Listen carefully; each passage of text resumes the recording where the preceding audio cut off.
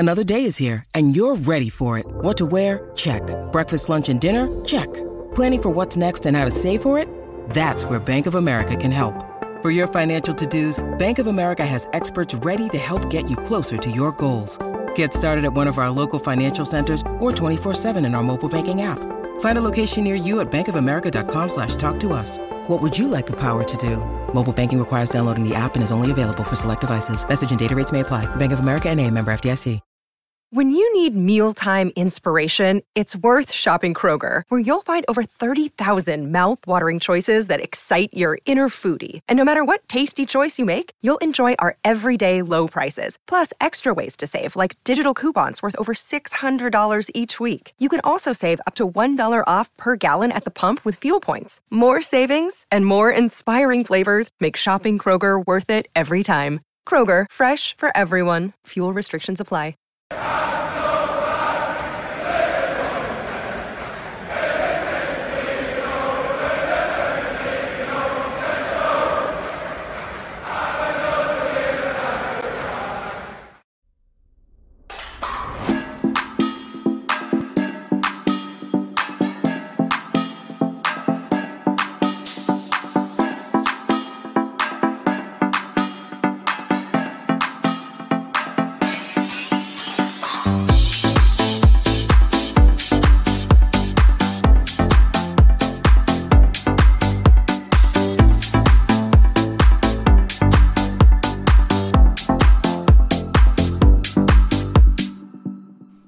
Hello, good evening and welcome to the Fatback 4. It is the LFC Day Trippers. I'm Gavin. With me tonight I have got Shawnee, Emmett and Keith.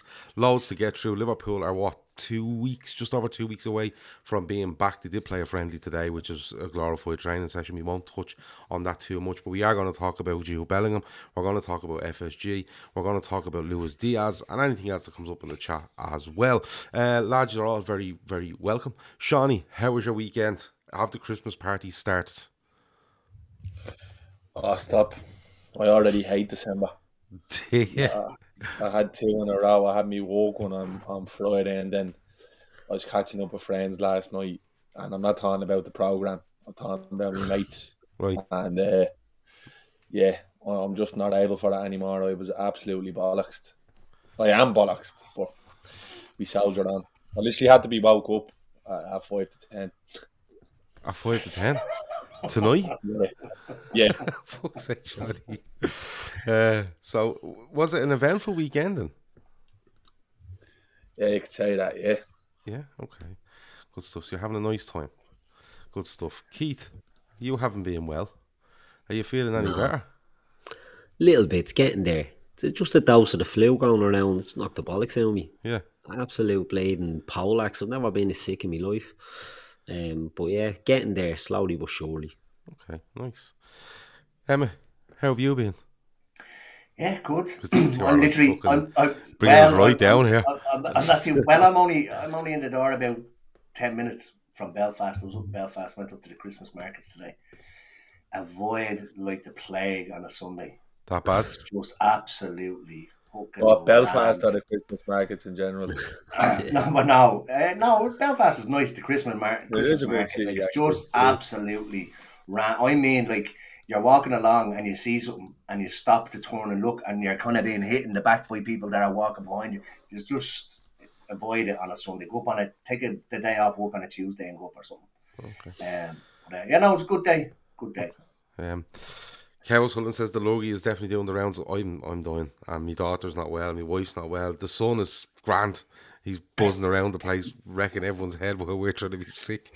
But listen, let's get into it. Liverpool. I want to kick off with Luis Diaz, because Luis Diaz, of course, travelled with Liverpool to Dubai for some warm weather training, I suppose, before we get back into the league on the 26th. And you know, he's training for a couple of days and it comes out then that he's had a setback. He's gone back to Liverpool to be assessed again. Shawnee, a couple of things on this, and I'll let the lads jump in as well, but a couple of things on this. One, it's a big miss. Two, I've seen people calling for a signing to be made in January because of the situation with him and Jota. And a few people as well saying, look, have we rushed them back? Have we made the wrong decision on this? Not getting surgery in the first place. Where do you stand on it? We don't know, Gav. to be honest with you, like when you kind of take these things as they come, rough with the smooth. This is kind of been an underlying story of our season in terms of injuries. Like it seems to be like a revolving door. We get a couple of lads back, and then there's two more out. So it's kind of just scooping water out of the boat, isn't it? Really, it just hasn't been a year in terms of injuries. It's been pretty unlucky. I believe the injury is not related to the initial one. If I read, I think I read that somewhere that it's not a reoccurrence of the injury. It's something else. It was probably the ligament in the other knee. So it's probably just unluck. Everyone that bleeding dog has opinions. Like the best doctors and the best managers are sitting at the bars or online on Twitter giving their opinion, which is fair enough. But you just shouldn't take any of it really seriously because none of us really know. You know what I mean? It's like these body language and lip readers when Henderson had allegedly abused Gabrielle were coming out in force, and now we have a fucking Dr. Nick Riviere that's all over the timeline telling us exactly what a medical department shouldn't do, and X amount of people are leaving. So look, it's shite news. It would have been nice to have him back after the break. It looks like it's going to be March with Jota missing as well. You might see them dipping into the market. I don't know. If we learn one thing about Liverpool and this recruitment team is that they tend not to buy in these situations, and if they do, it's normally a player that we shouldn't have bought, a la Ben Davies or a Kabak or an Arthur. If we're going to go to nearer in the past. So look, I don't know. I'm kind of in the category now where, like, I'm starting to kind of write this season up now in my head with just how it's played out. Now, that's not to say we can go on and have a good, strong second half of the season, but I feel like injuries have hampered us to the point where it's going to be tough for us to meet our targets, I think.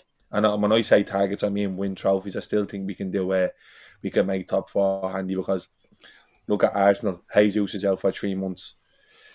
There's still players dropping like flies at the World Cup. There's going to be lads coming back after being rushed back from the World Cup who are going to be picking up knee injuries. So, look, there's so much uncertainty around Liverpool at the moment in terms of who's going to be buying the players, who's going to be owning the club. I don't know. We could have a new owner or investment announced in the next 6 weeks. That means there is a bit of a bumper in the window. I have no idea, to be honest with you, Gav.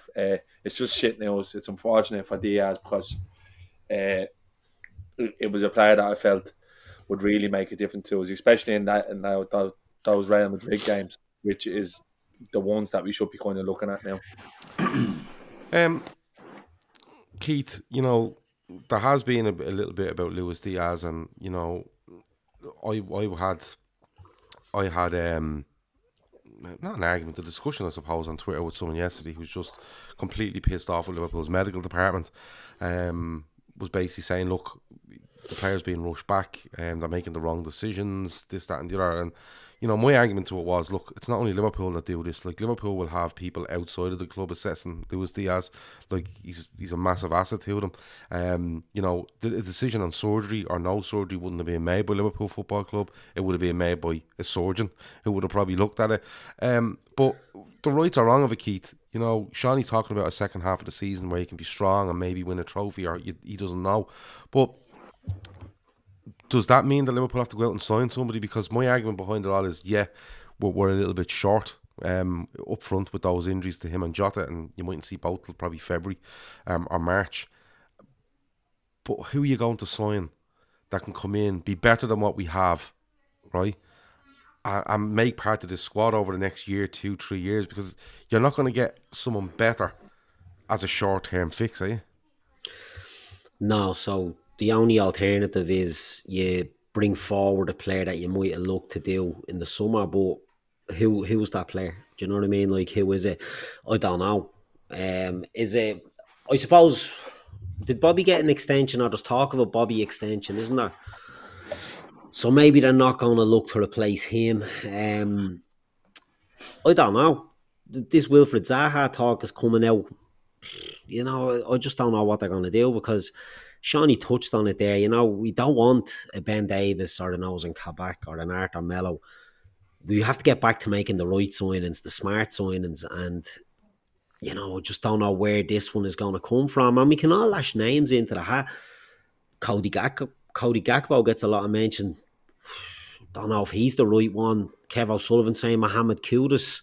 I don't know. Like, I don't know what these options will be. Like, this again, we're just plucking these names out. Are the targets? Are the club interested? Who knows? But the reality is, we're going into the second half of the season now, and as Shawnee said, the big Real Madrid games would have been nice to have options in that game. We don't have them as it stands, so maybe the club do need to do something because Mo Salah, Darwin Núñez, and Roberto Firmino, that's it. Fabio Carvalho, I suppose, is an option in games where maybe not the Real Madrid game, but in league games that you can bring him in. But the reality is, and look, I'll say this half in jest, but half in reality, is Alex Oxlade-Chamberlain is our answer. You know what I mean? Like, Alex, he's going to be the one that we're told is the like a new signing. And Naby Keita can play on the left side of a front three. So he's going to be like a new... So this is what's going to happen. Like, this is what's going to come out. Play football. He made a comeback today. He done well, yeah. 30 minutes, fair play. But this is what's going to be given. This is what's going to be spouted out as being the options for the rest of the season. And this is why... Well. There you go. Holy Jesus. That's one of them boys, is it, that you do, and then you're like, oh, I regret that instantly. He's sending that to me by Chris Kendall. But it's you know, the reality is, I think, that Jurgen Klopp, whether fans like it or not, Jurgen Klopp would probably rather just go with what he has and use the players that are there. Whether we like it or not, Klopp, if history tells us anything, it's that Jurgen Klopp will see more in the likes of Ox and Keita than we will as fans. And I think if the right player isn't available, I can't see a short-term fix. I can't see who the big money signing is. Kev Ball, Gakpo will be 50 to 60, and United are going to be all over him as well, aren't they? So, you know, I'd rather give that Doak lad a few games than spend money, to be honest with you. But see, that's exactly it, like, because... And people turn around and say he's too young. I don't care. You can't tell me he's too young. Look at some of the players performing at the World Cup. From what I've seen of Doak... But it's part of giving Doak, Shawnee, a chance, in your mind. Does that bleed into where you're saying, like, you're partially writing off the season in your own mind? So the idea of bringing Doak in is kind of part of that? Yeah, 100%, because you need to kind of... You need to look at it right. Wilfried Zaha, like, I get it. I think he's a good player. I think he's always been priced out of moves at Palace, and it looks like he's running down his contract. So I think that just might be kind of a link of convenience. You know what I mean? He's a low hanging fruit at the moment with the media, because they know there's so little room to move with Zaha in terms of, is he going to sign a contract, which it doesn't look like it. So it's easier to link before us. Like, I'd rather give Doak a chance than go buying a fella off a whim coming off the back of a World Cup. Yeah. Especially the likes of man Gakpo. Like, people saying in the chat there, relying. No, we're not relying on. We wouldn't be relying on Doak. Like, it's not that we'd be relying on Doak. He'd be playing minutes. That's all he'd be doing. You need to kind of look at it. A 16-year-old to get his top four. Look, listen. No one's saying that. What's your answer? Because you can't turn around and go, because we don't know what the story is yet with investment. You can't go around splurging 100 million in this upcoming window when we need a midfielder before we need a forward. I'll say that first. All right, we need a midfielder before we need a forward. So I drop that. I wouldn't be going near the forward until there's a midfielder in the door that we need to play. And the thing is, if you're going to splurge 60 million and that hampers your ability to sign a Bellingham in the summer, you'll be pissing your knickers then in the summer when the money's not there. Now, look, the whole situation could be completely different come the summer, but it's clear as day that all Liverpool legs are in a Jude Bellingham shaped basket, and they have been for some time. And we're obviously going to get onto that. But that is going to affect what we can and can't do in the upcoming window. And if you don't like that, that's the way it is. Emma, it's just a case of like we're overreading into this because the players we're just going to have to grin and bear it for between 6 and 10 weeks between Jota and Luis Diaz, and that there's an awful lot of football in there. But is it just a case of Liverpool are going to go with Darwin down the left, Bobby up front, Salah on the right, and play them as much as you can, rest them where you can if you're winning in games, and that's just going to have to be the outlook because we're going to get on to the January transfer window in a minute and one player in particular and then the owners as to what's going on. But like we're going on about midfield. Something's happened here, but these two players are going to come back. Is it just a case of we're just going to see more of the same up front? Because Luis Diaz wasn't in the frame from early October. Jota the same. Jota was back for a bit and then he lost out in the World Cup. But are we just going to see much of the same going forward as what we seen, pre-World Cup? Yeah, I think there's the hysteria. Excuse me, the hysteria around this now is because of the whole club being sold kind of stuff, and then not having a doctor. And like you see this stuff on Twitter, like you'd swear we didn't have a medical department. You'd swear Caroline from the canteen was doing physio on Diaz, slapped him on the arse and told him off to go to the plane. She's done a first aid course during the World Cup. Exactly, yeah. Okay. Waving crystals over his knee. Yeah, there's a medical team that just isn't a club, like a figurehead as being the club doctor. But Shawnee's right. And what Keith said as well, we need a before we do anything, we need a midfielder. There's different parts of the pitch that need attention before the front players. And I think midfielder has to be the main target in January. Maybe not the big one in January, but we don't just need one. We probably need 3 or 4, if we're being perfectly honest, because you're going to get Ox is going to be gone, Naby's going to be gone, Milner probably won't stay on next year. So it's not just 1 or 2 midfielders we need. We need 3 or 4. But that has to be the priority in January. Do we go on with what we have? It'll be tough because, look, Bobby's not is picking up injuries more recently as well. He's been in great form this season. Yeah, Nunez can do it down the left, but you're kind of left with just the 3 of them. And look, Carvalho's still a little bit young. I don't know, Keith kind of mentioned it. Do we kind of like last January we fast-tracked Diaz because we knew Mane was going. Well, he was going to replace him in the summer, but we decided to fast-track it because of interest of others. Do we have a long-term target that we see replacing Bobby? And do we maybe fast-track that? So not a stopgap, someone that's actually going to come in and be there long-term.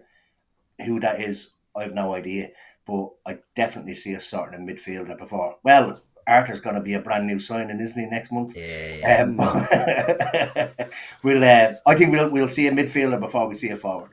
Yeah, and listen, when the likes of Arthur Melo's name comes up, people sneer at it and stuff like that. Arthur Melo's a good player. You just can't stay fit. If you told me, Arthur Melo's going to rock up in the middle of January fit, and he's going to be fit till May, I'm 100% fine with that, and him getting minutes for Liverpool. I'm not saying he's the answer to everything, but Arthur Melo was a really good player. You don't play for Juventus, Barcelona. I think he's played 2 clubs he's played for without being a really fucking good player. It's just the fact that he's in that same bracket as others where they're unreliable. You can't get a run of games, and Liverpool are just so disjointed in midfield week on week because they're not reliable. But look, I think you've all touched on kind of, for if there's something that we're looking for in the summer, or maybe something becomes available. Kev's mentioned, I think your man plays for Ajax, doesn't he? The guy Kev has mentioned. Maybe if that's in, they could look at something like that, and you fast track something where it's Firmino's replacement. Firmino's being rumoured to be signing a new contract, so that doesn't really fit with a timeline. But circumstance might change that. But I can't see it happening. And I completely understand there's people in the chat and they're frustrated by the fact that, look, they're going to gamble again, they're going to try to get top 4 again. Now, the gamble paid off kind of the last time, but it was very fucking rocky. But moving into January, right? And I wanted, there's 3 kind of things to this. The January market, Jude Bellingham, okay, and then FSG, because I was talking to Shawnee the other night about this, and I was saying, Shawnee, if they do sign Jude Bellingham, what does it do for FSG? And what I mean by that is it a parting gift from FSG? Is it something happening where FSG just happen to own the club while it's happening, but it's actually, new owners are the push behind all this? And what's it do for the rest of the players we need? We were having this discussion the other night, and I'll leave Shawnee to last because we were talking about it. But Keith, Jude Bellingham, okay? We've seen all the stuff around. Trent is in his, literally a shadow, or he's Trent's shadow, whatever way you want to put it. There's plenty of quotes going around about how Jordan Henderson has looked after him during the World Cup. There's loads of video, photos and everything else like that. You did have the German journalist, he was on the Anfield Rap, I can't remember his name. CF Bayern. At CF Bayern. What's his name? Christian Falk. Christian Falk, yeah, thank you. We did have him do an interview where he's saying, look, Liverpool are very far down the line with this. They're working very hard on it. And they feel like they're very close and stuff like that. But Keith, what's your feeling on it? Because a lot of people are saying no smoke without fire. And my kind of thing behind it is that Jordan Henderson and Trent will look like fucking idiots if he signs for Man City, and these two have been sitting on his fucking lap for the last 3 weeks or whatever it might be. Yeah, look, it's been the biggest PR attack by Liverpool that I can remember. I've never seen anything like it, to be honest. And I think Gary Neville mentioned it, didn't he, on a thing last week about how he used to do it. The United players used to do it on England duty. They played and harassed these fellas. Who was it? Gary Neville, of course, who done it on Man City's behalf for Harry Kane, if you remember. Yeah, that's true. But it's to me, right, the thing I taken from this, every link besides Liverpool that's coming up about Jude Bellingham doesn't really have any minerals to it at all, and it doesn't have any staying power. They're just sort of like sound bites that are getting thrown out, whereas the Liverpool talk like a bit of an insurance thing, isn't it? Oh, someone else is working hard in the background. Do you remember Thiago when Liverpool were going for Thiago, and there was weeks of rumour about Liverpool are after him, but Man United are going to make a bid. And you're like, yeah, but that's shite because it's just coming and it's going as quick as it's been there. Whereas the Liverpool links were solid.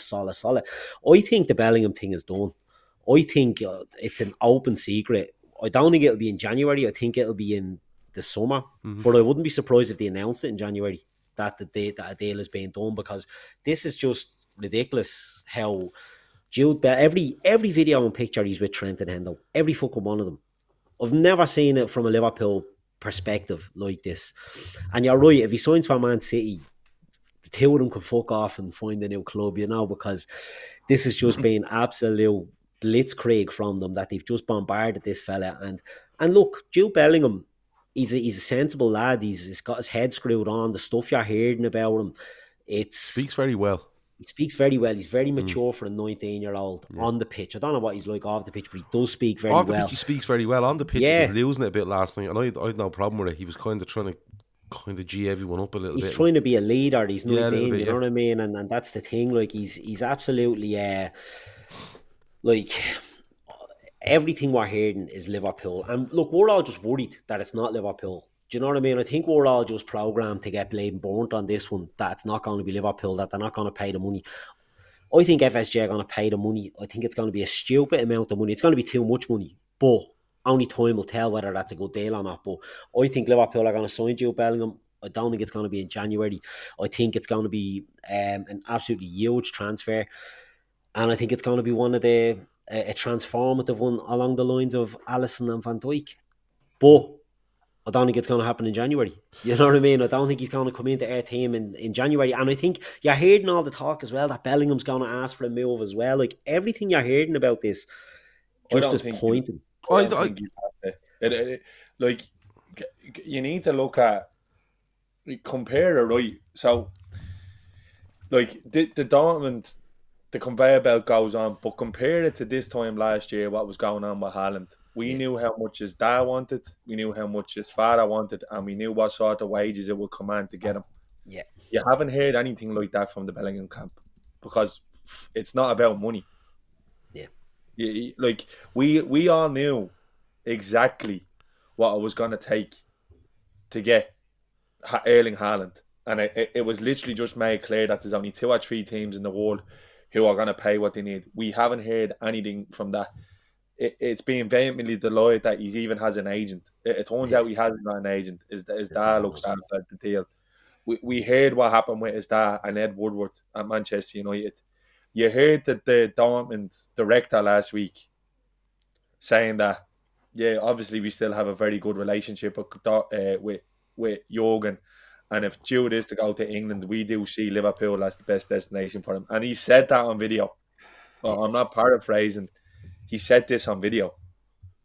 So you'd have to be led to believe that Klopp's been on here to his family, and there's been other videos of Bellingham turning around going, like, what's money gonna do? Like, I'll always have enough money to put a new car in the driveway, I'll buy a nice house. But he says it was Watzke who was the director.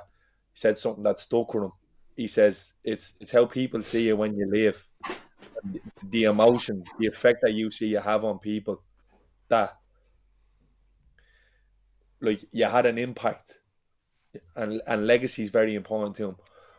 Like, I know for a fact Jude Bellingham backs himself to the fucking hilt to be one of the best midfield players England has ever produced.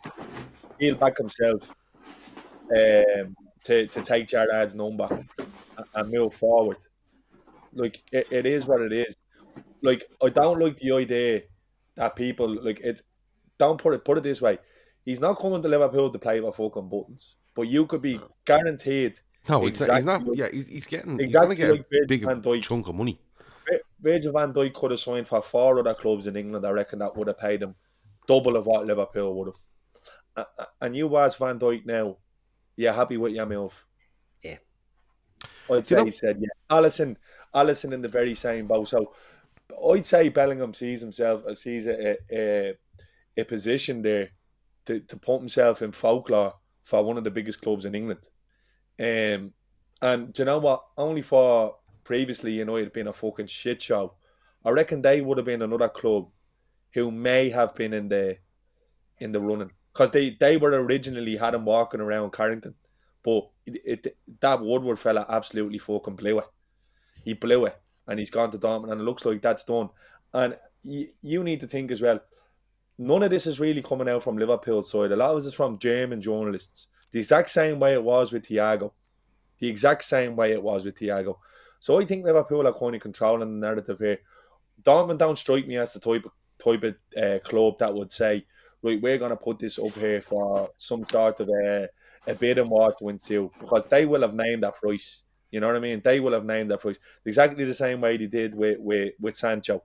Haaland had a buyout, but they named that price for Sancho, and it took 2 years to cop up, and they didn't budge. I'd imagine that they've named that price, and Liverpool will have negotiated that to an extent. The only thing that really changes it is if all of a sudden City come out with fucking 300-400 grand a week and Bellingham fancies it. But from what we can see and what we've seen so far, it doesn't look like that's going to do it for him. And that's, like I said, he's not going to come to Liverpool and play with buttons, but he could be like this would be another watershed moment in the history of our club. I mean it when I say that. That's how good this kid is.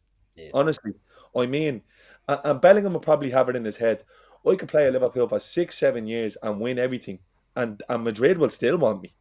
I can go and play in Madrid when I'm 26, 27, and I can go there, and Madrid will still want me. Well, and you know what? If he does come along, and he does win stuff, it's fucking highly likely that he will look to move, because he seems like a motivated lad. You seen him there last night. He's a competitor.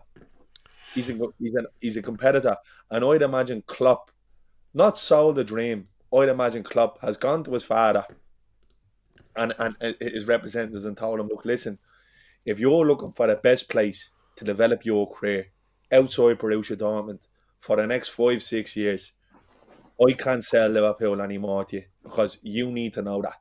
It's as simple as that.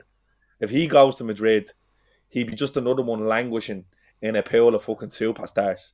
And look, it's not obviously a bad thing. You've seen Tchouaméni last night. He's a brilliant player. He is a brilliant player. Camavinga there.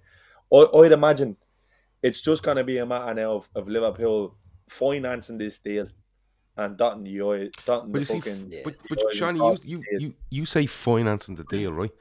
It's not like it's a big secret and Dortmund are going to open an envelope at some stage and go, oh, this is what we want. Everyone on the fucking street knows what he wants. So Liverpool, if Liverpool do want Jude Bellingham, it's not like they're going to go and put all this work in the World Cup and then go, oh, we're really surprised with that price there. No, Emma, what do you make of this? Do you see it happening? Because I'm a bit... I'll give my thoughts in a minute. I can't, unless Dortmund have lined up 2 or 3 players, which they usually do. You know, the usual. They're going to Dortmund in the summer, and this might have been happened already. There might be a couple of names out there, Emma. But is it just a case of this? You know, very badly kept secret will be very badly kept until the end of the season, and then he'll be announced as a Liverpool player. Where do you sit with it? I think you could see an in principle statement made in January. Okay. To say that there's an agreement in place. I don't. Everybody's talking about 150 million, and so I see it still being between 100 to 120. I know that's still an awful lot of money. I read an article there not so long ago, and it said that Dortmund were continually trying to get him to renegotiate his deal so that they could put in 150 million release clause euro in his deal. Yeah. So like. They obviously up till then were panicking about what price he was actually going to go for. Yeah. So I don't think it's going to be the price that it's going to be a hell of a lot of money, and he's well worth it, by the way. I don't see him going for the 150 that everybody's spouting, but I see it maybe happening, like Keith said, announced in. He won't be beside a Christmas tree like Van Dijk held the Liverpool jersey, but there'll be some sort of statement made coming up to the transfer window that a deal is agreed in principle. Bear in mind as well that we're all saying that we're seeing these pictures of Hendo and Trent with him. These journalists could have just chosen to release those photographs. They may have loads of other photographs with him with other England players or Foden or whatever. These will release these pictures to push a narrative as well, and clicks and likes, etc. But the thing is, I think there's too much. Like Keith said, there's too much. The Luke Shaw interview was very telling. Yeah, the Luke Shaw thing is, but you see, that's what I was going to say, Shawnee. If they could be just releasing those to make it happen, but then if they'd any sense, they'd wait 48 hours and then release another load of photos with him fucking holding hands, walking down the street with Phil Foden. Do you know what I mean? Or Kyle Walker giving him a jockey back or something, and then you get the double clicks on top of that. You have 2 clubs, fan bases going absolutely mad. But that's not really happened. Shawnee's right though. The Luke Shaw thing, I'll let him tell you about it in a minute. For me though, I felt for a little while that his destination is known. All right, I'm not saying it's Liverpool or anywhere else. I'm not predicting where it is. I feel like it's known, possibly since last summer. I think he's given Dortmund another year where they're probably going to hit their peak of value because he's 2 years left, maybe with an option to extend. But Dortmund know they're never going to hold on to him forever. This thrown into the mix makes you feel like Liverpool are working so hard now. And maybe Henderson and Trent know it all in the background. Listen, he's our player, and we're going to look after him. We're going to show him in advance as to how he's going to get looked after at Liverpool. Shawnee, the Luke Shaw thing though, you know, he speaks about it, and he's a Manchester United player speaking about it. So it's not like it's and Conor Cody's done a few bits as well. So you have Everton and United players, Shawnee, basically more or less telling you that Jude Bellingham just sits with the Liverpool lads. And you need another thing as well. Henry Winter let the cat out of the bag as well. Yeah, about 3 months ago, if you didn't remember. Yes. And Hank Winter is fucking basically, he's the MI5 of the FA. You know what I mean? He hangs around in there and he gets all the information. And it looked like a complete Freudian slip like that. He came out and said, oh, I look forward to seeing Bellingham at Liverpool next year. And then they asked him, like, what's that opinion? And he just went radio silent. Like, he didn't say, oh, that's where I think he ended up. He did say that. But Luke Shaw is saying that it's not a case of Hendo and Trent kind of sticking to him. He said he saw Bellingham kind of not leeching from Hendo, but you could see he was closely observing what he does in the morning, what he does in lunch, what he does before games, what he does after games, picking up everything, saying that for a young player at 19 years of age to be so invested in himself and his own development, that he said you can't really pick a better player than Jordan Henderson to be taking that from. So And that was on TalkSport. That was Luke Shaw saying that. So, look, I think it's going to get to a stage, even in Spain, they kind of resigned to him signing by Liverpool. It said that Madrid are working on deals for Guardiola from Leipzig and the lad from Brazil, which are going to cost a lot of money. And they don't really see midfield as like something sort of like a priority area. So, look, it could be the way it works in football is Dortmund. When people come to talk to Dortmund, they would say, "Look, this is already sort of tied up." The way it was with Van Dijk, the United in the 11th hour rush to get Van Dijk and Southampton, just saying, "Nah, it's well done." Like, you know what I mean? So it looks like it. Obviously, people will put their defences up and just kind of cover your asses by saying this and that and the other. But I just think the irony of it, that for the last 10 years, sections of the fan base have crowd for Jordan Henderson to be taken out of the team and replaced by a Jude Bellingham type player. And it's taken a Jordan Henderson type player to really help us manufacture this deal for Bellingham, because you're absolutely off your tits if you think Jordan Henderson hasn't done an awful lot of the heavy lifting on this one. I think we are literally the dream scenario for this young lad to come in. And to be honest with you, it'd be the same again. He comes in and operates at the level. And the thing is, he's 19. He's going to get better. I've watched loads of him in the World Cup just because he's fucking phenomenal, guys. Yeah, he's a midfield Mbappe. He that's exactly. Well, I've watched loads of them because I've openly admitted not watching loads of them at Dortmund.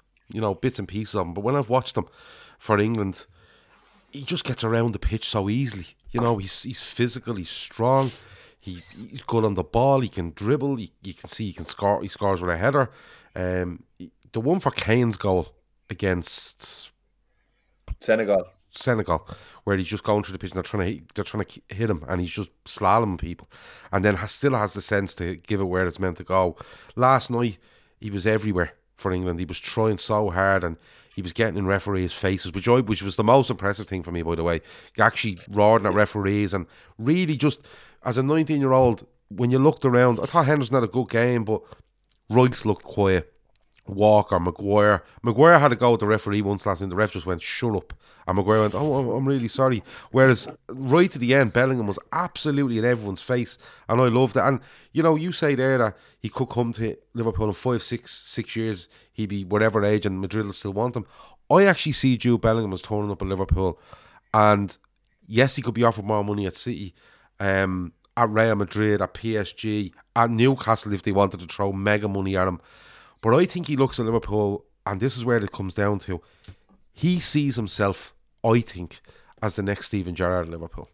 19, coming in, loads of experience, actually more experience than Gerrard had at that age, coming in and going, I'm in this midfield. And he loves Jordan Henderson, don't get me wrong, but he's probably looking there going, I'm taking over from him.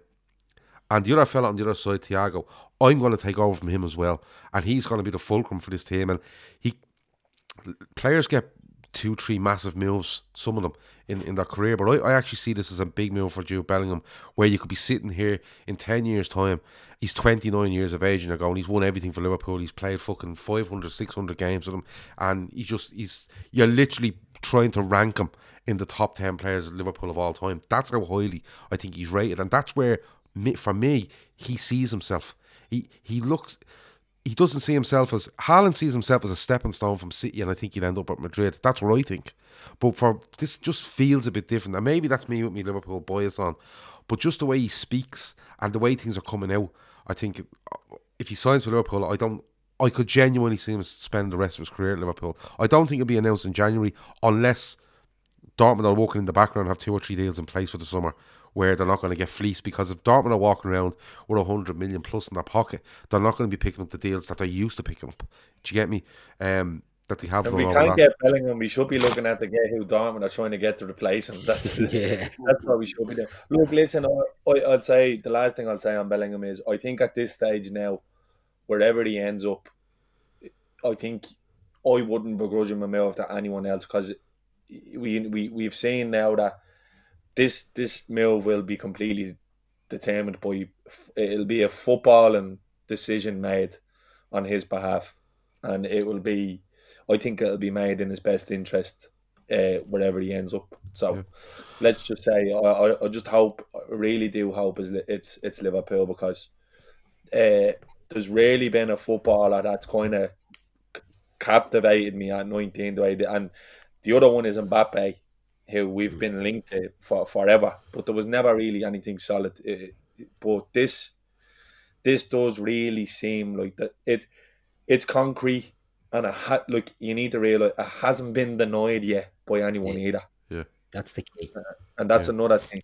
It's not been denied yet, and I don't think it's a case of people being left out in the cold.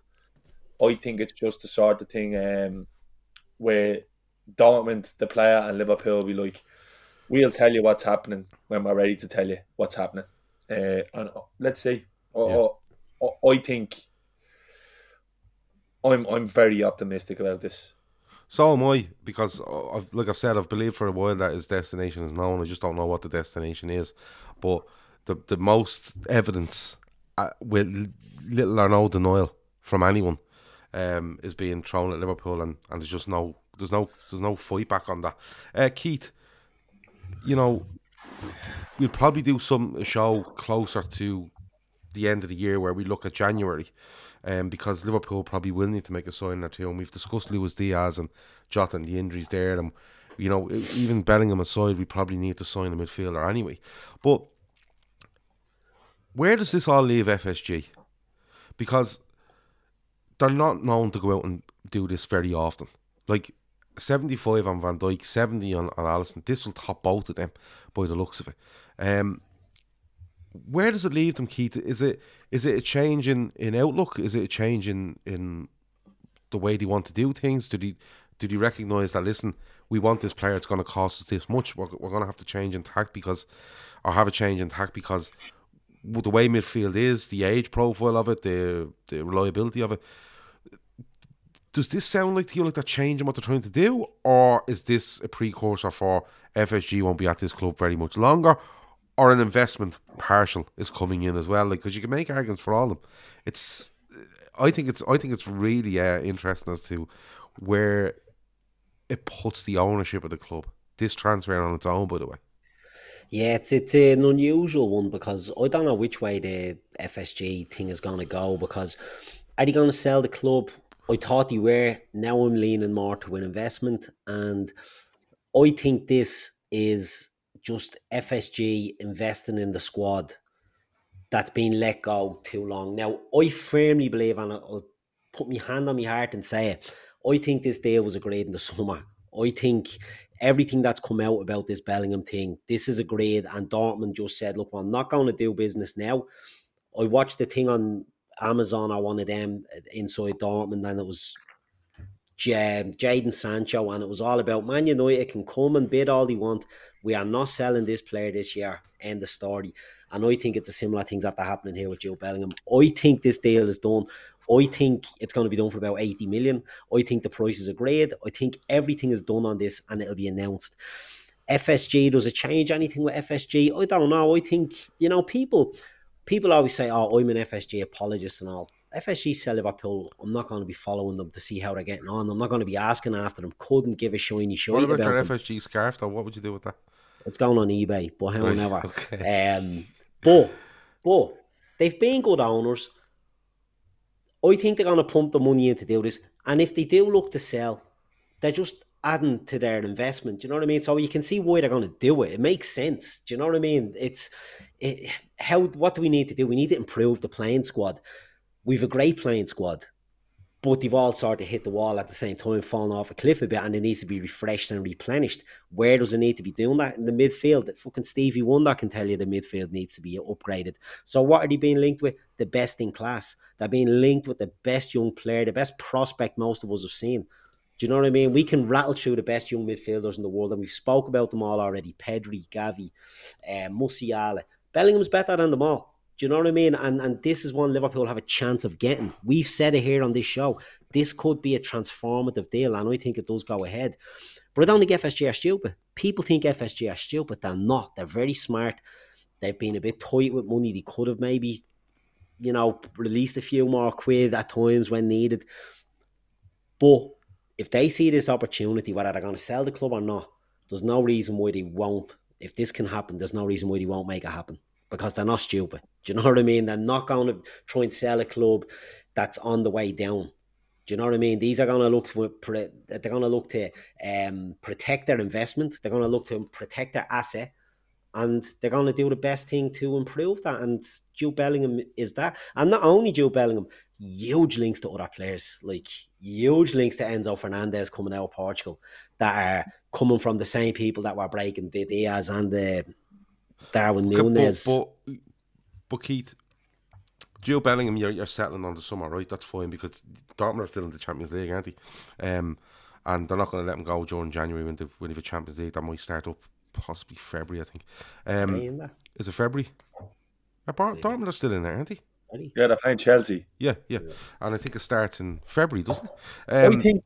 I think there's do you know what? But I was going to ask, is Fernandez one where you go, that might be January, because we... No way. But Benfica are still in it as well, aren't they? So. Okay, so that's fine. So, listen... They're going to want to... We're not going to wait till the summer for two of them, are we? Expensive as Bellingham. Yeah, Fernandez will be huge. 200 million buyout clause, but the talk that the deal isn't practically agreed for this fella. But that'll be its summer as well. You're looking at all the players that have been... So we're waiting for the summer to do all this, is that what we're saying? See, that's what I think they're going to do. I'm going to be honest with you. I have a feeling this season has been written off by the board. And I'm not even joking you. I swear on me life. I think they'll do all the summer. I don't even think finishing outside the top four is... I don't think they give a bollocks. Billy Hogan already said it. They have the plans already in place if they finish outside the top four. I don't think it's going to be detrimental at all to them, to their income. It might hurt the books, but who knows? They know way more than us in terms of we might have a fucking unlimited basket league and cash to dip into by the time it comes around. I'm being honest with you. I feel that there's been a fucking executive decision made in the terms of the back end of this season, and I think you're going to see a way more relaxed Jurgen Klopp in the back end of the season, because I don't think there's any great pressure on Liverpool to be inside the top four come May. I don't think it's going to hamper Klopp's future. I don't think it's going to hamper the idea of any signings we might bring in. We're already getting nuggets out that no Champions League wouldn't affect the Bellingham deal at all, because it's all got to do with foresight. So where does the ownership come into this then? Because if FSG, this is what I'm trying to ask is, where do you see this going with FSG? Because if it's so relaxed and we're not going to worry about this season and it'll hurt the books and stuff like that. If FSG are looking to sell this club, it's worth X amount now. If they're not in the Champions League, they're going to take a hit on it. They are. No, I think they will, Johnny. I think they won't, they literally won't, because with the new UEFA rules, we'll be back in 2024. Yeah, well, that's true. You missed it. Well, that's a fair point. And when you're buying a club, you're not buying it for a year. They'll be looking at going, do you know what? We won't be, the Champions League money might not be there next year, but you know what? With the UEFA rules, I'd say it would make sure that it would make it pretty damn hard for us not to be in there. And if we heavily invest in the squad again in the off season, the chances are we'll be back in the top four anyway. Yeah, you know what I mean. Emma, sorry, go on, Johnny. That's completely opinion, by the way. That's not based on anything. I just have a feeling that the outlook fans seem to take football in microcosm. They look at everything in microcosm.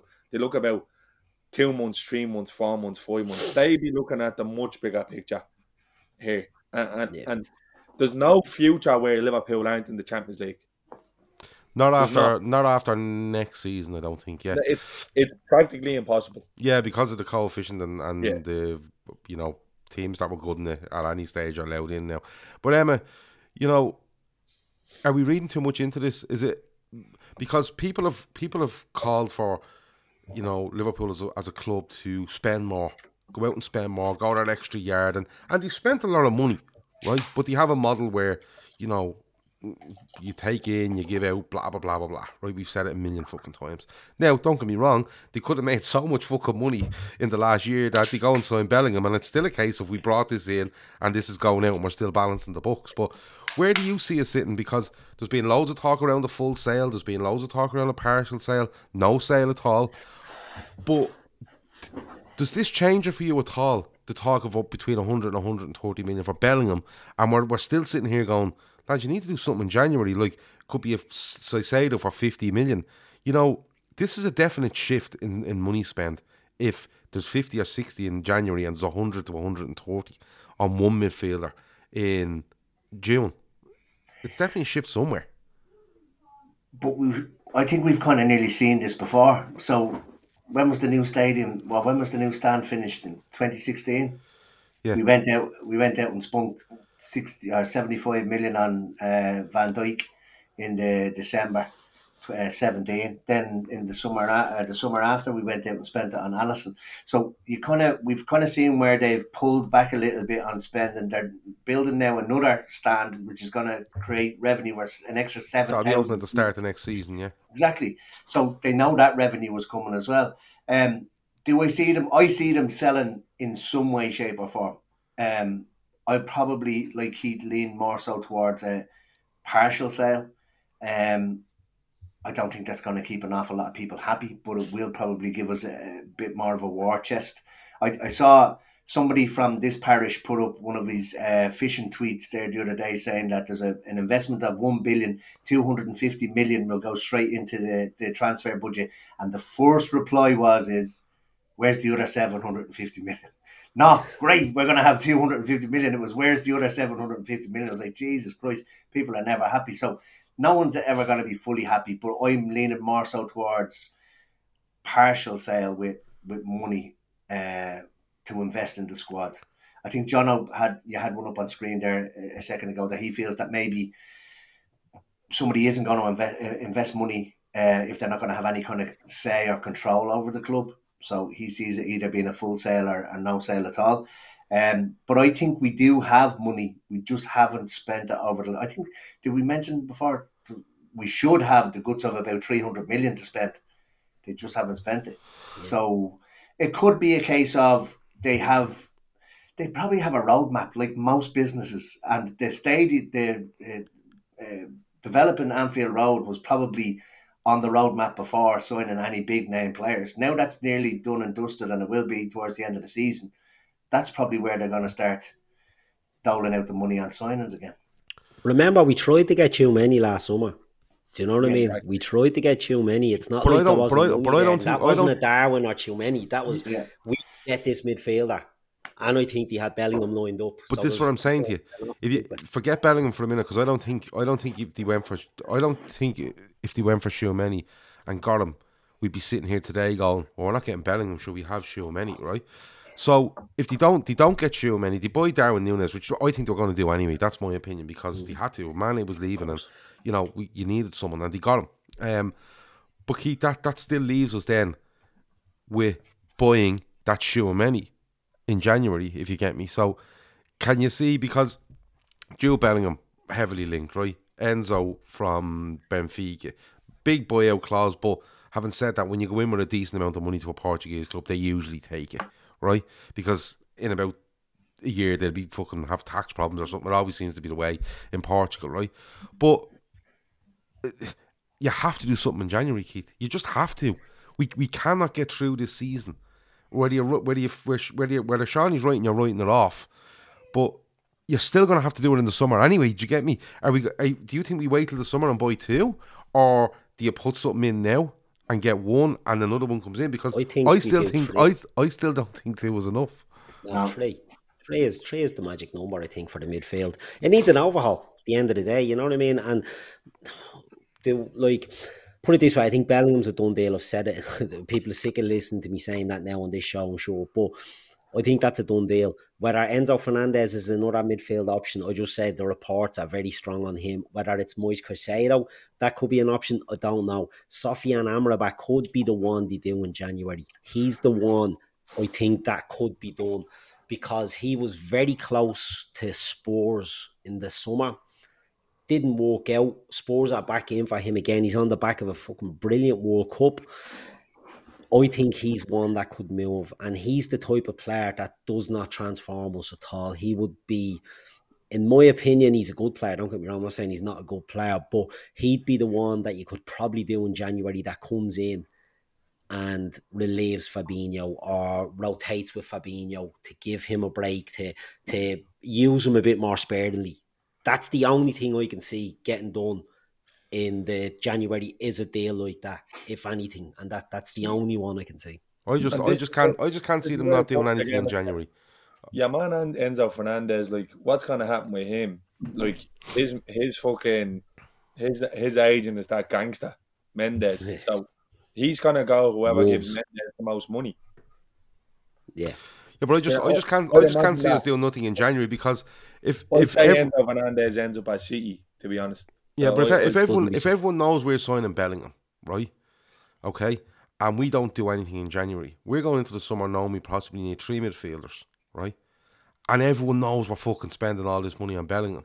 Everyone else wants mad money again. I think Liverpool, if they're working on Bellingham, I'm absolutely, like, who's arguing with it?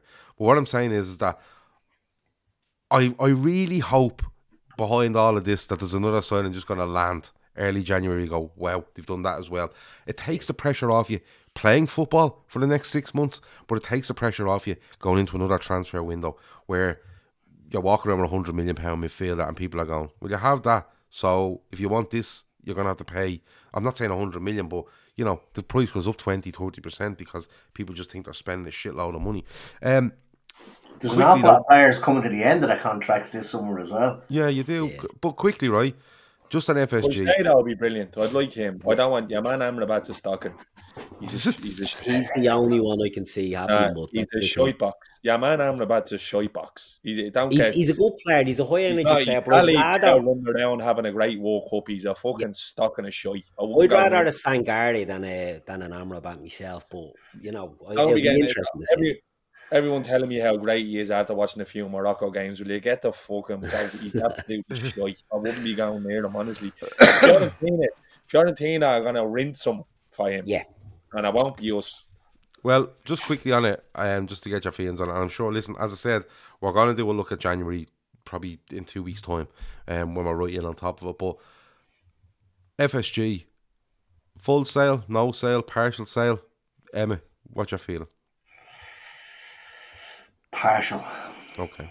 And quickly, or do you think this will drag till? Were they not sold by the end of November? No. They were selling in November. They were selling in December. There's a fucking, I don't know. There's a bargain to be had in January, possibly. I kind of flip-flop on this to, like, I still think they'll be involved. So like a partial sale could still be somebody coming in and being the majority shareholder. And I think somebody, I don't know whether it was another podcast I was listening, or this podcast, that somebody said that the FSG and Redbird will want to stick around for the TV money. So you could see a 51-49 or whatever way you split it. So Jono's point earlier on that somebody comes in and buys a stake within the company or within the club, it could be a majority share. So partial doesn't mean 10%. Do you know what I mean? Yeah, it could still be a controlling share. But I think it's probably leaning more so towards FSG having their finger in the pie somewhere along the line. Maybe not a majority stakeholder. Yeah, because it's a good point, because if you sell 60% of the club, you know, you're getting a shitload of money for it. You keep 40%, and if the value goes up and Super Leagues rock in, and remember, Super League will come in off a new owner's back, and you're sitting there as a minority, you're not getting all the hassle.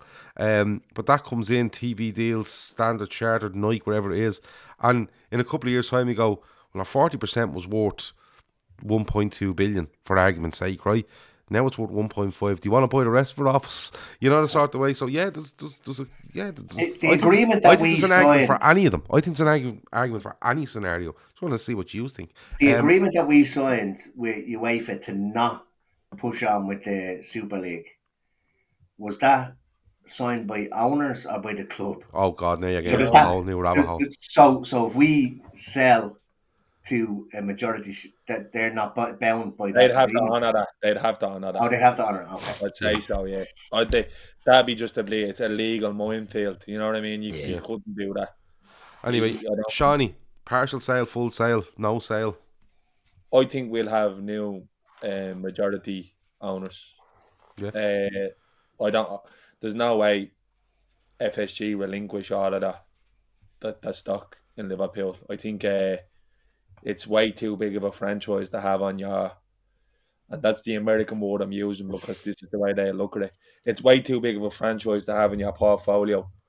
And if you're looking to, I'd say what will happen, purely opinion, I think they'll relinquish the majority shareholder to big investment coming in. I think we'll have a new controlling owner of the club. There will be new owners of the club.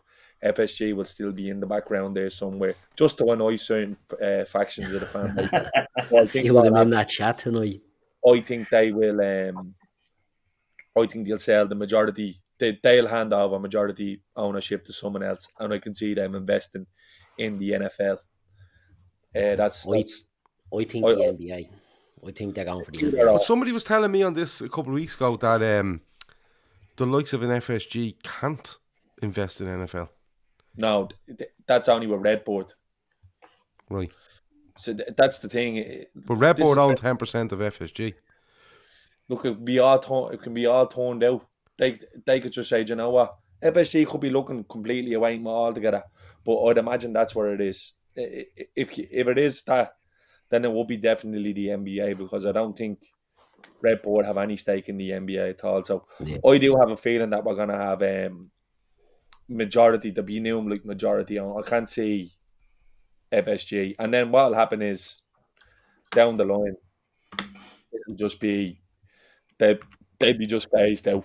They'll just dissolve. They'll just well, if the idea behind selling majority stake is that you sit in there, you've made your money back tenfold anyway, and you sit Exactly. there and you go, well, look, we've made our money back, and they take a 40% risk on something. They take a gamble where they say our 40% is It worth $1 doesn't billion. even have to be 40. You could sell 70% of the Oh club no, back. but what I'm saying is their percentage that's left, they can take that percentage of a gamble where they say it's worth X amount, and we think down the road it could go up.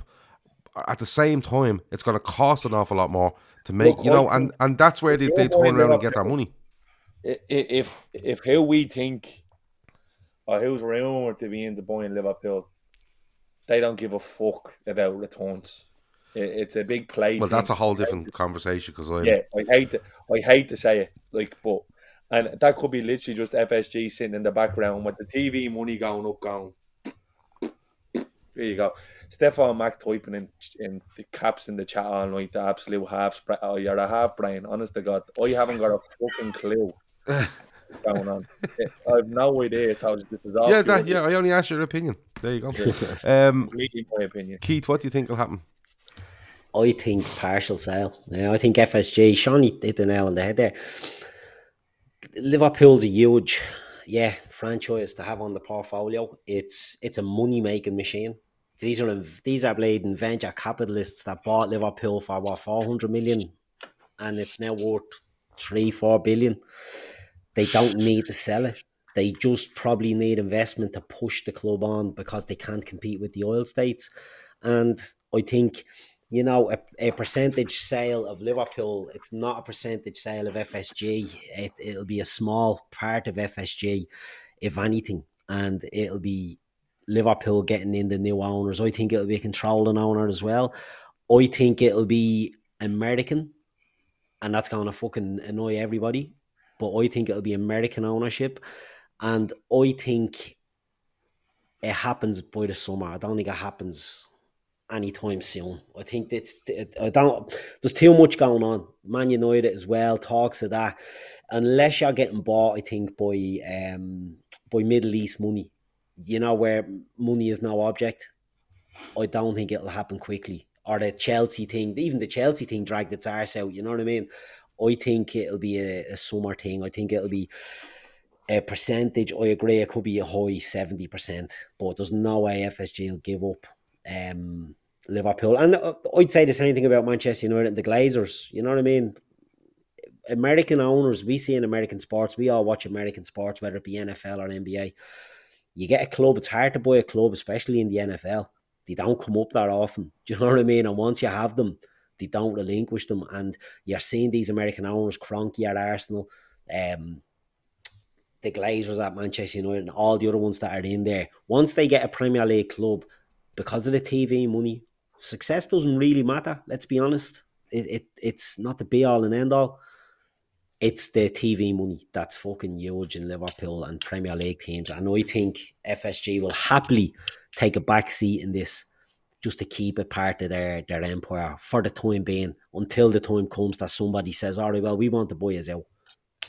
That's fine. But I think they're looking to get somebody in who's going to give a cash injection for transfers that's going to pay for this new rebuild that we need.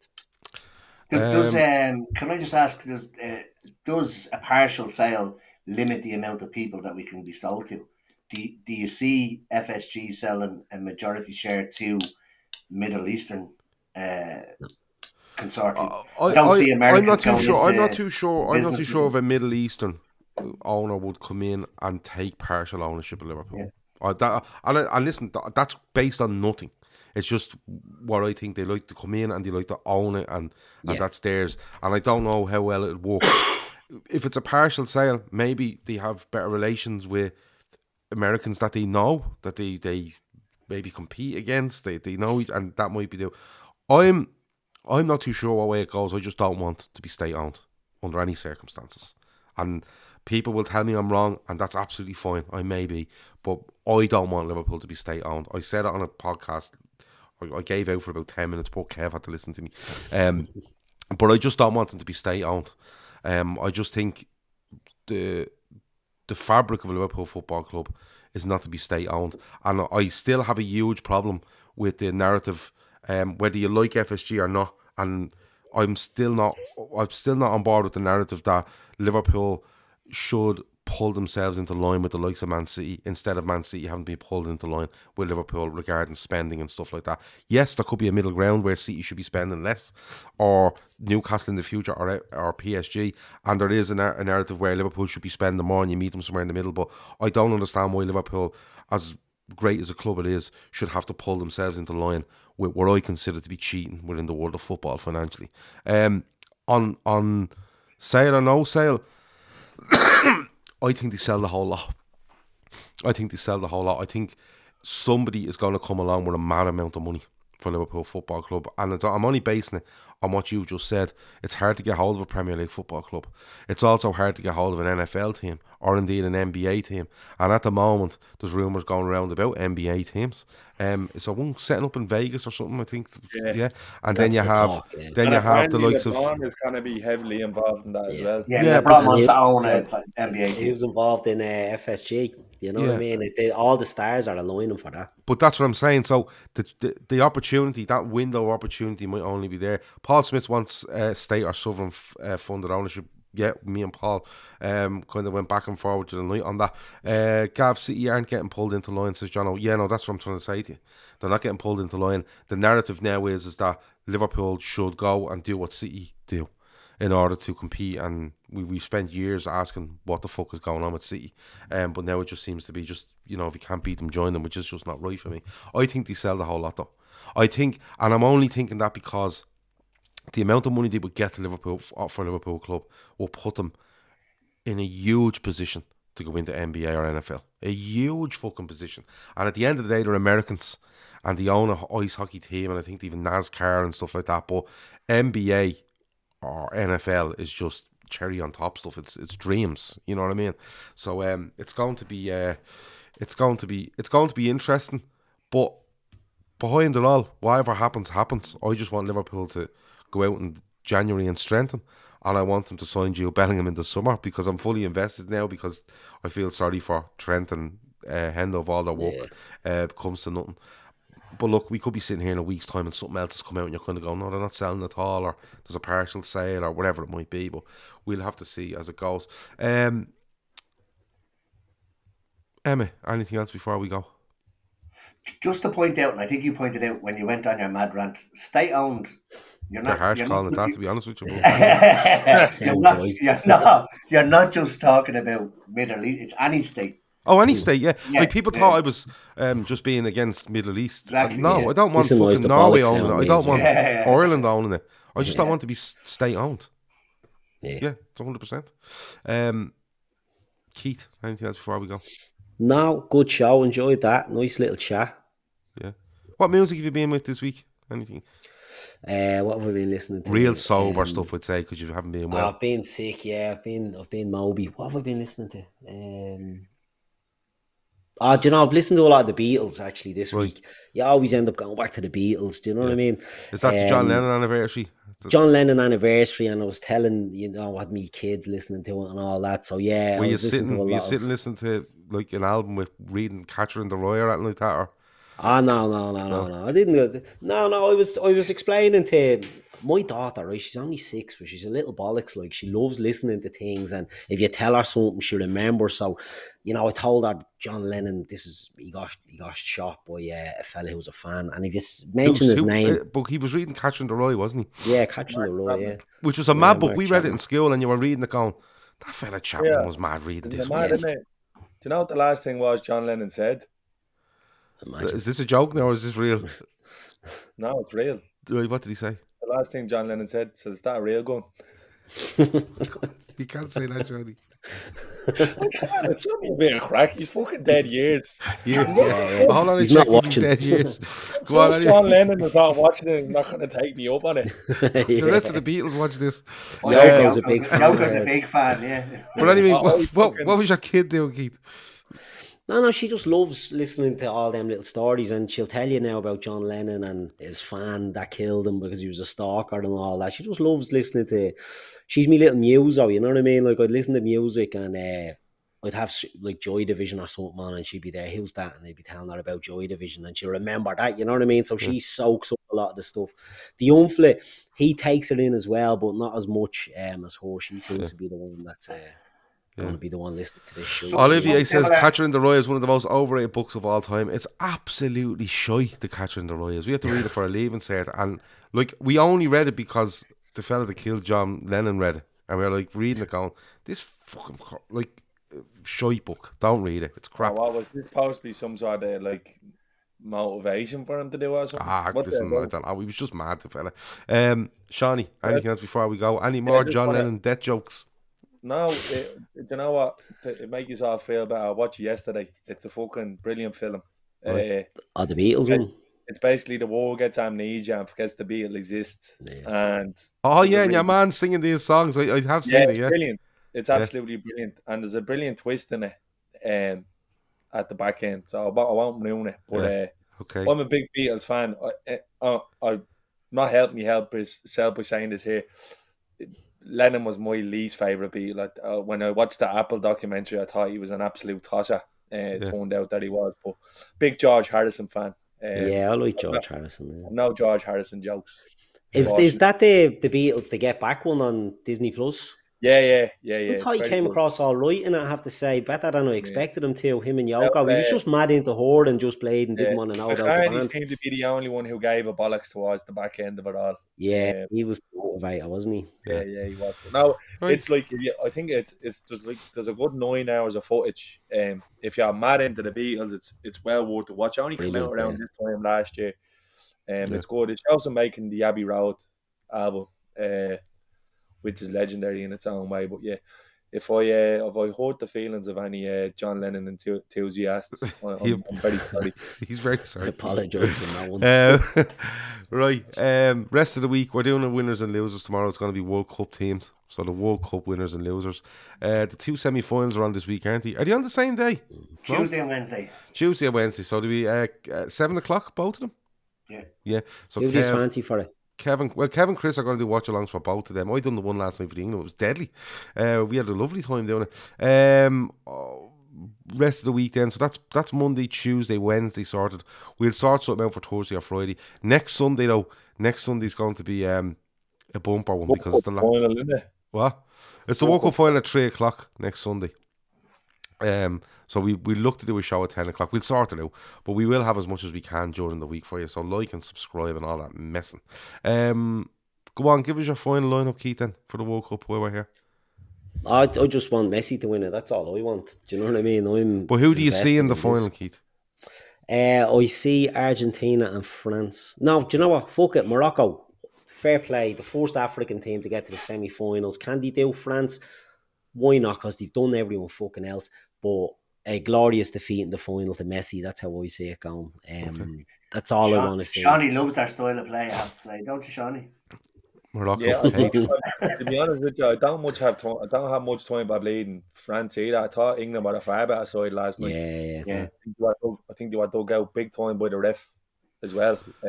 England can count themselves fairly unlucky. I know there wouldn't be many England fans in the chat, but I'm not a big fan of Southgate either. But I actually thought he showed a bit of stones last night and actually went for it.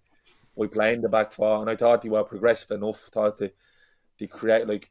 I don't know. I'm not mad on this France team. I think Upamecano is terrible, and I think Frank nearly be got that. Lloris is garbage as well. I just think it's kind of not that it's written in the stars, because you could have had the same narrative with Brazil in terms of what's happening with Paul Pele at the moment. But Argentina looked like Messi and 10 bastards, but now it's Argentina are 11 bastards, and one of them is named Messi, who's willing to do anything. What a tournament for the books that was. I thought they were far superior to the Netherlands the other night. They just kind of... Just rocked for 10 minutes, didn't they? Yeah, look, and you know what? It's for all that's been said about this World Cup off the pitch, I think the football has been fucking brilliant, to be honest with you. Yeah, it's been good. I think France just edged Morocco. I think France have seen what Morocco can do. And I think people have underestimated Morocco, but I don't think France will. I agree with you, though, on the centre-halves. I think their centre-halves are poor for France. And that may be where Morocco love to get some joy. There's both injured, hadn't he, the Moroccans? Yeah, Sainz went off. Argentina, Croatia. Tough game. Yeah, because I think Brazil have more about them collectively going forward than Argentina do. Yeah, but they've no bollocks. But Croatia... I know that, but what I'm saying is, but Croatia still got them. I think Croatia would deal with Argentina better than easier than they would deal with Brazil. I don't know. I think it's going to be a rerun of the 2018 final. Argentina will scrap Croatia, which is not what Croatia would want. Yeah. And I think, like, no offence, I never saw a team led by Richarlison winning the World Cup. I didn't see it because he's no stones. He's won nothing in his career. Neymar the same as well. I think it's a rerun of the last final, 2018. Yeah, I know. It would be fucking... Oh, do you think so, France, Croatia? Yeah. I don't know. Keith's going mad that I'm about to say that now. Look. Fucking seeding. There's been big let-offs in the tournament when results have went that way, but you can say, like, Argentina look like that's strictly business. So Keith, Joe going... I think the big fella in goal is fucking deadly. I think he's clutch. Emmy? Yeah, he is, isn't he? Yeah. He's the difference, and we said that a long time ago. Actually, we said it on this show when they won the Copa last year. He was the difference, that he had a keeper like that. And just look at the reaction of Messi after the penalties. Forget about all the nonsense about the RG celebrating in their face, which, by the way, they were right, because the Dutch were pricks in the whole lot of that penalty shootout. Yeah, but the whole game was they were being pricks. Everyone was being pricks. That's hilarious. Messi runs over. That's what it's all about. Yeah, that's what it's all about. But Messi runs straight over to Emi Martinez. Emi Martinez is on the deck, and Messi straight over. He's the only one that Messi knows. Yeah, Messi knows the script. You need to have a keeper to have a chance of winning. You can't do it if you've got a shit keeper. And I think Croatia, not being lucky, I think they have been very lucky. I think they've got penalty shootouts, and they've done well. Right, so hold on. Keith, you're going Argentina, France. Argentina. Emma? I'm going Argentina, France, with Argentina winning. Shawnee? Argentina, France. I'm going Croatia, France. I am. And if it is Croatia, France. Croatia have only beaten one team. Yeah. And that's Canada. Yeah, that's you know. Some of the, despite that shy football, some of the lads from Morocco have really impressed. Just not the fella in midfield. You said is a can of piss. Yeah, honestly, I think he'd be like the Salif Joe. You'd be getting hooked in by buying him, honestly. Oh, come here. I want to ask you something. Did he play in England before? No, his brother.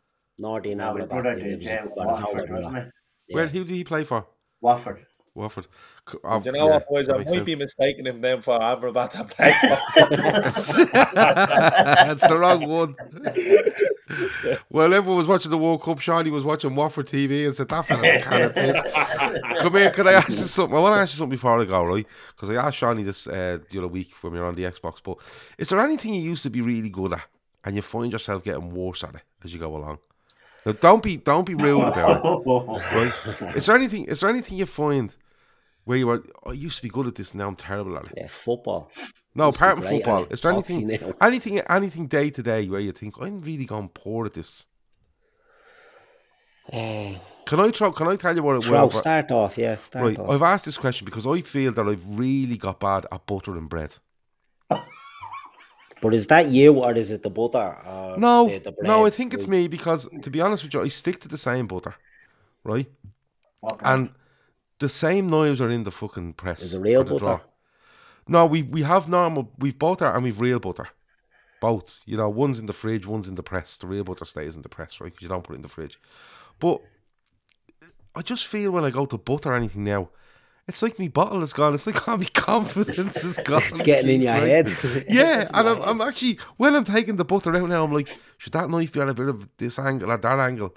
So, should I worry about it? It's probably the first question. And is there anything that you do around the house or anything like that where you go, Jesus, Gav, you're onto something because I'm gone terrible at this?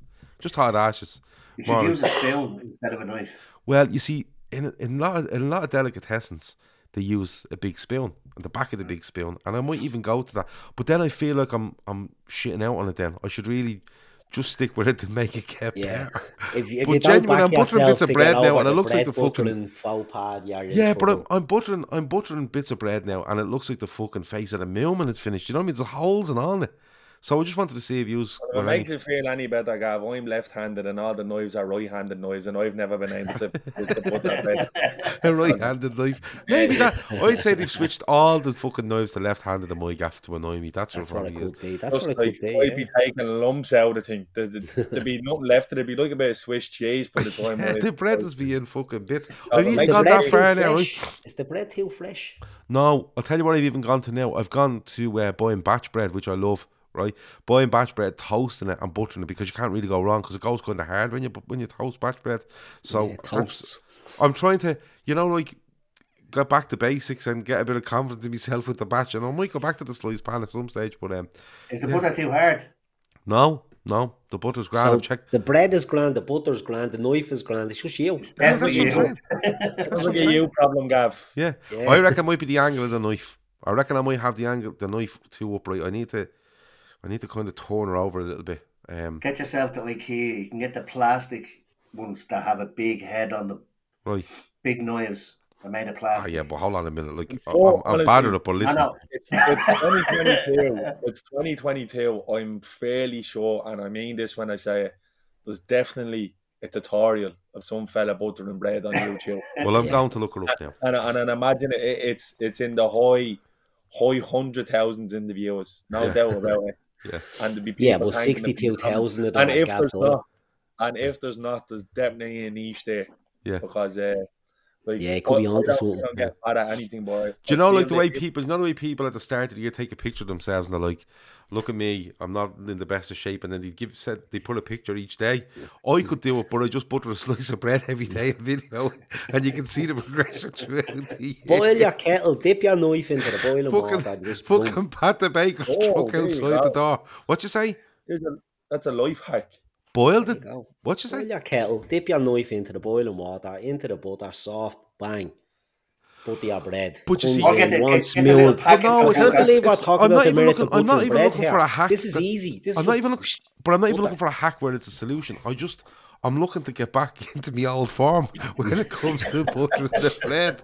I don't know how you've fallen out of it. He's like Tiger Woods when he had to reinvent the swing. Yeah. It's like when Harrington won all those majors in 2007 and 8 and then just redone himself, and like 10 years later he's walking around with bleeding. Remember, he was wearing mad goggles and fucking tinfoil hats. Patrick Harrington. But listen, I don't know. I'll never be able to butter a slice of bread again now without this being in my subconscious. Yeah, no, I'm going to be playing second guessing ourselves. I'm going in now and I'm going to try butter a bit of bread and I'm going to see what happens. But every day now when I'm making the kids lunches, I'm literally nerves to be fucking gone. But anyway, if anyone has any solution to that, let me know. The lads haven't come forward. They're deadly at everything. They haven't I'll tell you declined. A good story before we go. Yeah.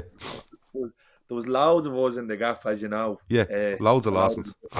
Loads of the brothers. And my brother Alan, my ma's Sunday night would be out on the bay. So my ma takes Sunday night and go out on the bay. She used to go up to a place called the Transport Club. Yes. Down in Crumlin. Oh, well. And she'd make the sandwiches for the lads for the going around to the building sites the next morning. And my ma would butter both sides of every slice of bread. So why? The lads would be, my ma would be bleeding, steaming drunk after having them out. And he used to come in and the sambos be mashed like that and they be buttered on all sides. Now, the bit where you're putting your hand would literally be fucking covered in butter as well. But it was a good way to stop cunts from robbing your lunch. Yeah. It's going to end up with butter all over my hands. Yeah. That's always what used to happen in my gaff. Yeah, well, there you go. Look, if I can't put that one side, so like none of the losses will be getting lunch on me. Definitely not two sides. Anyway, sorry for taking up 8 to 9 minutes of your time with that. That has been the Fatback 4. As I said, hit like now or on your way out, or wherever it might be. Why wouldn't you? Why wouldn't you after that? Winners and losers tomorrow. World Cup watch-alongs Tuesday, Wednesday. We'll try to throw a quiz, draft, whatever we can. Thursday, Friday. We should be back here next Sunday, but next Sunday I really want to do something big with loads of people on screen, because it will be the last Fatback 4 before Christmas, but we'll work on that as the week goes on. Keith, Emma, Shawnee, it's been an absolute pleasure as always. Thanks everyone in the chat, always a great bit of crack as well. Talk to you in a bit. Over and out.